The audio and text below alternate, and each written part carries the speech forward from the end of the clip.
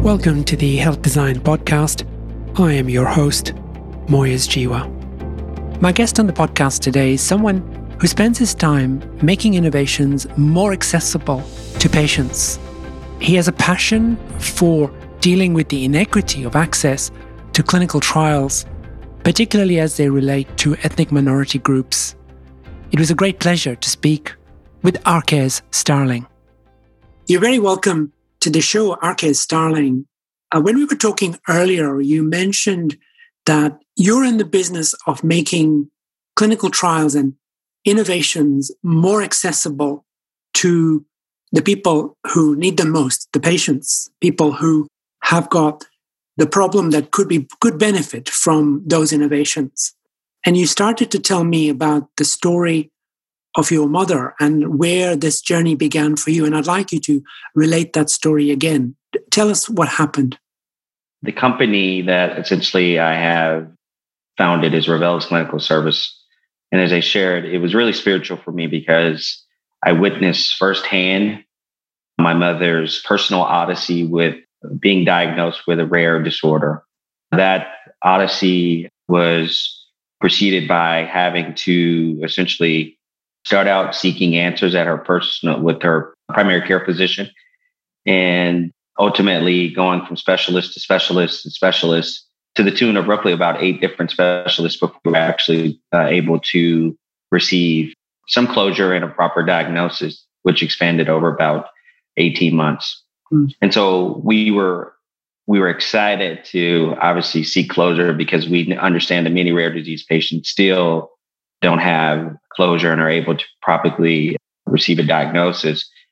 We were only quickly met with the fact that she did not have, we had the diagnosis, but there wasn't actually a treatment.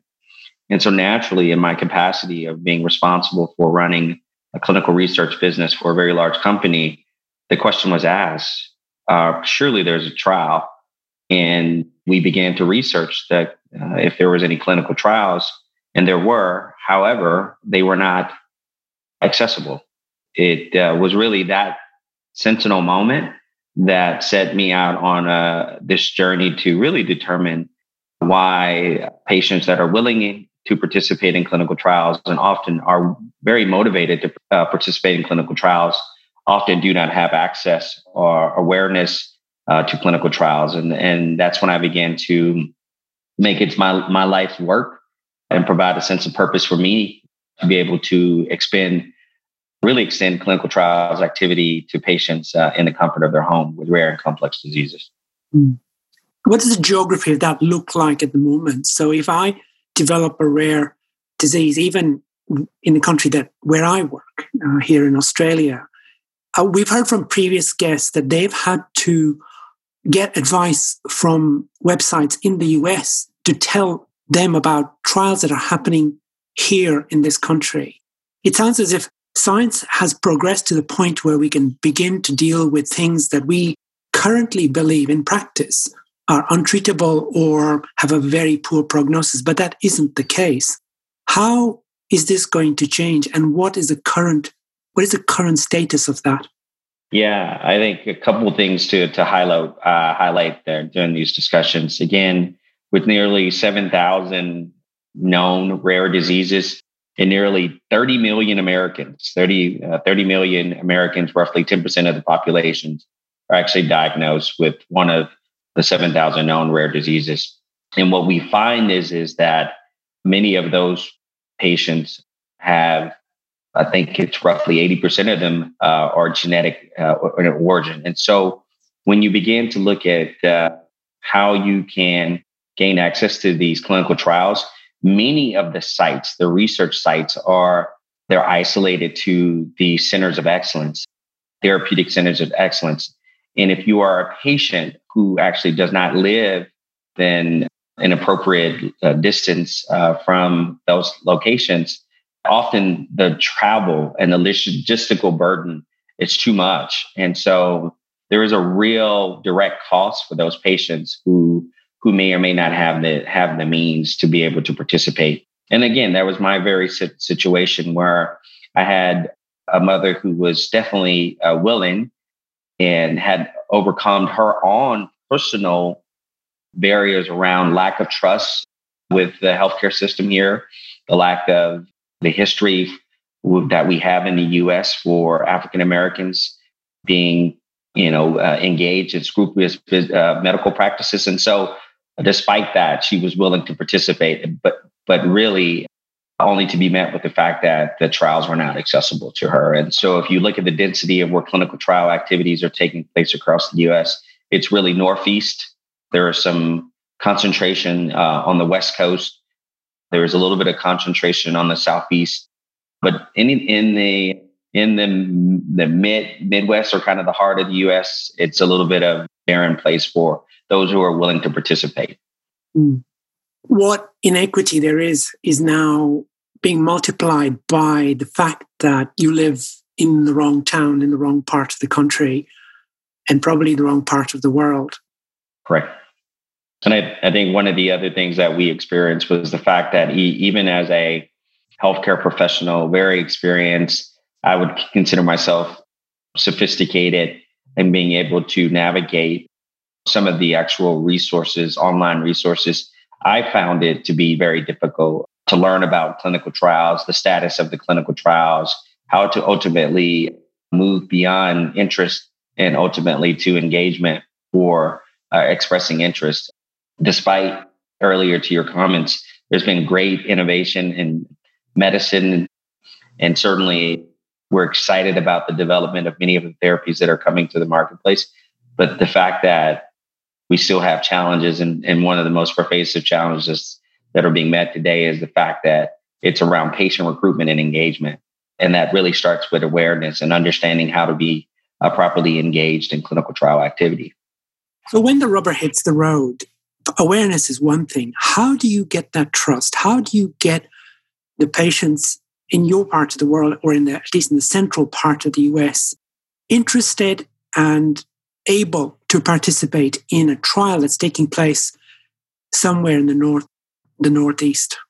Yeah, I think what we've seen is there has been, most recently, I think seemingly overnight with COVID-19, the proliferation of integrated technology and digital health assets has certainly accelerated the discussion around how do you engage patients when they're geographically dispersed. The advent of using your smartphones and other digital tools are really, quite frankly, the new frontier for clinical research. And so being able to go out into those communities, I think equally as important is to engage the patients around educating them about clinical trials. I think one of the things that we've learned through our research and our engagements is that principal investigators, the physician investigators, play such a critical role in being able to introduce and create the level of awareness around clinical trials is so important. And so having kind of a multi-pronged approach certainly helps with garnering trust in the communities. If you're taking more specifically some of the things that we're seeing around the lack of diversity, we do know that we need to come to those communities understanding that there is certainly a history that warrants distrust, and that we need to be very mindful of the fact that those communities are somewhat skeptical, and their perceptions of clinical research is jaded by our history. And so we first have to build rapport in those communities. I think starting with the local community groups, I think starting with patient advocacy organizations are so important to be able to help build the rapport.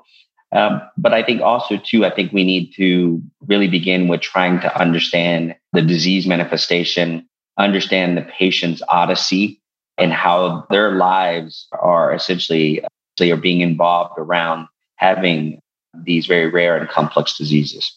Mm. That makes an awful lot of sense. And I think about it, my patients in my practice are more likely to do something if I suggest it, if I say, this is something that you should look at. Here is a link to the internet site, but this is something that I feel very strongly may be of value to you. But of course, it's getting to me as well as getting to my patients. That's the sweet spot, isn't it, really? It's Indeed. not. It's not just about going to patients and saying, "Look here, guys, there's a trial happening that will help you," because they don't know you from a bar of soap, as they say here. That's they know correct. they know their family doctor, they know their practice nurse, they know other people who they've had a long association with, and they saw when they had the flu or whatever it happened to be. Yeah. Tell me about that. How does that work in your way of thinking about this? Yeah, I think you're spot on. I think one of the things that we are very deeply committed to is really helping increase the overall interest and engagement from minority physicians.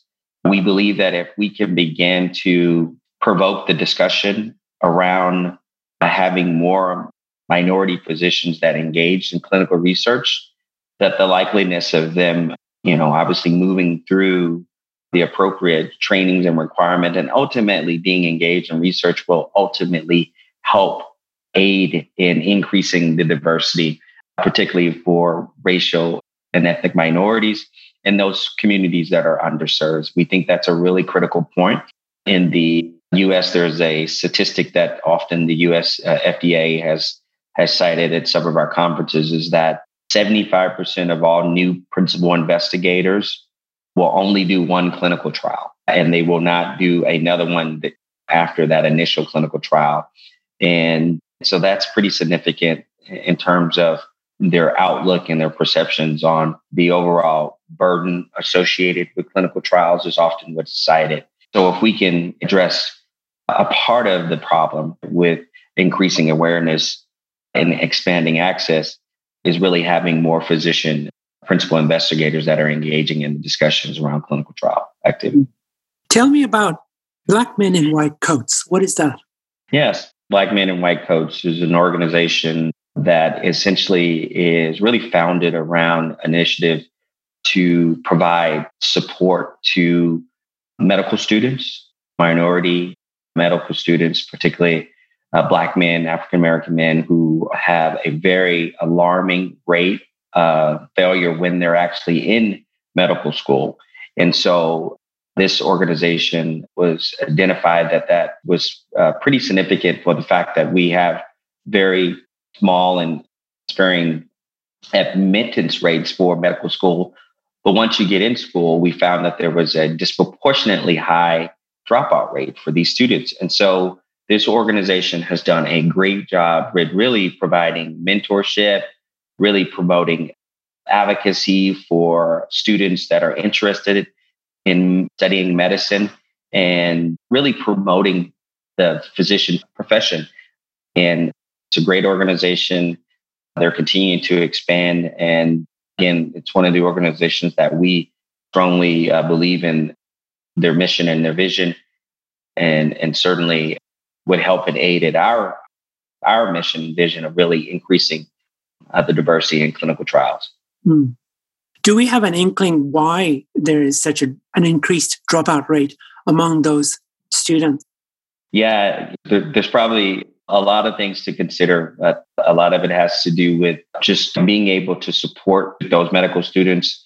Obviously, the academic rigor is tough, but certainly some of that is contributing to it. And so that's why mentoring, being able to sign those students with someone who is essentially kind of walked in their shoes and can help provide best practices on how to balance the rigor of studying and going through their, obviously their training, whether it's residencies or their other clinical training. And sometimes it can be financials, which is often, a consideration.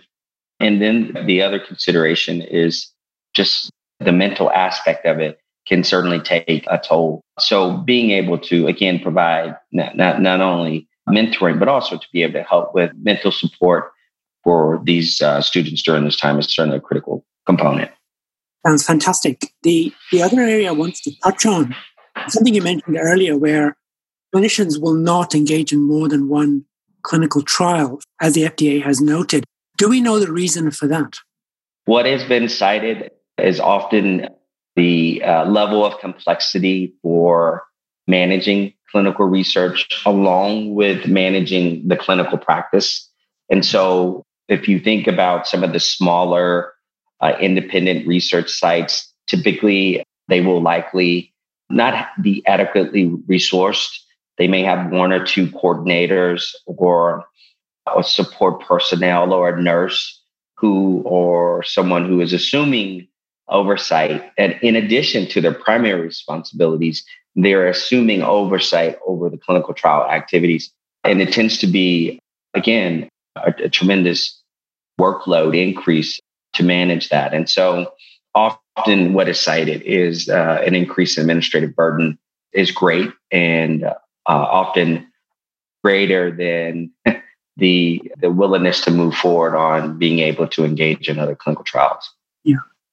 So there are the challenges, the challenge of getting particularly people from ethnic minorities to be involved in clinical trials. Because as we know, if they are not involved in clinical trials, the results of that trial do not represent their particular ethnicity and may not be applicable to them when it comes to clinical practice. And they may come to harm, in fact, if those drugs are then used in that setting. So yes, you can see that it's engaging the clinicians who are, as you say, working very hard already at the coalface and then having to now consider taking part in research, which is often over and above the work that they're doing. But you, Arquez, bring a breath of fresh air in the sense that you're saying the future could look very different. So let's talk about that. Where do you see all of this going in the next 5 to 10 years? I'm incredibly bullish on the future. I think the future is incredibly bright for our industry. Those that choose to make their vocation and their life work in helping and aiding others, I think I'm incredibly excited about what the future holds. I think today the focus is on the development of a vaccination and ultimately a treatment for COVID-19. And there's great excitement about that. But I think the continual innovation and proliferation of digital health assets that can be used to allow patients to be, again, proactively to be remotely monitored or passively monitored is really exciting. So whether it's a Fitbit or a smartwatch or a digital pill, there's excitement there around ingestible persistent and adherence tools that allow you to see that the patient actually took the medication. And so there's a lot of hope. There's a lot of hope. And I see that, again, it's the intersection of where these digital tools combined with passionate and very knowledgeable healthcare and life science leaders coming together, figure out how we can continue to really spur our industry forward and to make therapies that are affordable, that are safe, that are efficacious, and ultimately helping improve clinical outcomes for all. You're right. I would share that enthusiasm because before COVID-19, we flirted with these kind of technologies. We were quite ambivalent about it. COVID-19 changed that completely because if we could not contact these people, if we could not engage people, there was going to be no innovation. And that was the big worry. And of course, the industry had to step up in order to get that resolved. And what you're saying is that we are beginning to really ride that horse properly in the Texan way. Absolutely. Well done. Well played. and get some real action happening in terms of where this is all going. And of course, with all the political changes and the fact that we are now beginning to recognize that the ethnic minorities, particularly in the US, but across the world, need a voice. They need to be part of the solution to the healthcare issue and many other issues. Absolutely. I was really excited about one of the questions that you asked about, kind of advice for other healthcare professionals. And it really spurred an experience for me that I wanted to share was when I was a senior in high school, my sister, she provided a very thoughtful gift It was a glass bottle with a ship inside. And engraved on the bottom of the glass bottle with the ship inside was a very famous quote that you probably heard, which is, "We cannot control the winds, but we can adjust ourselves." And I think about how apropos that quote is for us today, which it speaks to the level of adaptivity that we have to be in an ever-changing environment. And the fact that we've been able to see adaptivity across the globe has been fantastic. Whether it's, again, the proliferation of leveraging telemedicine.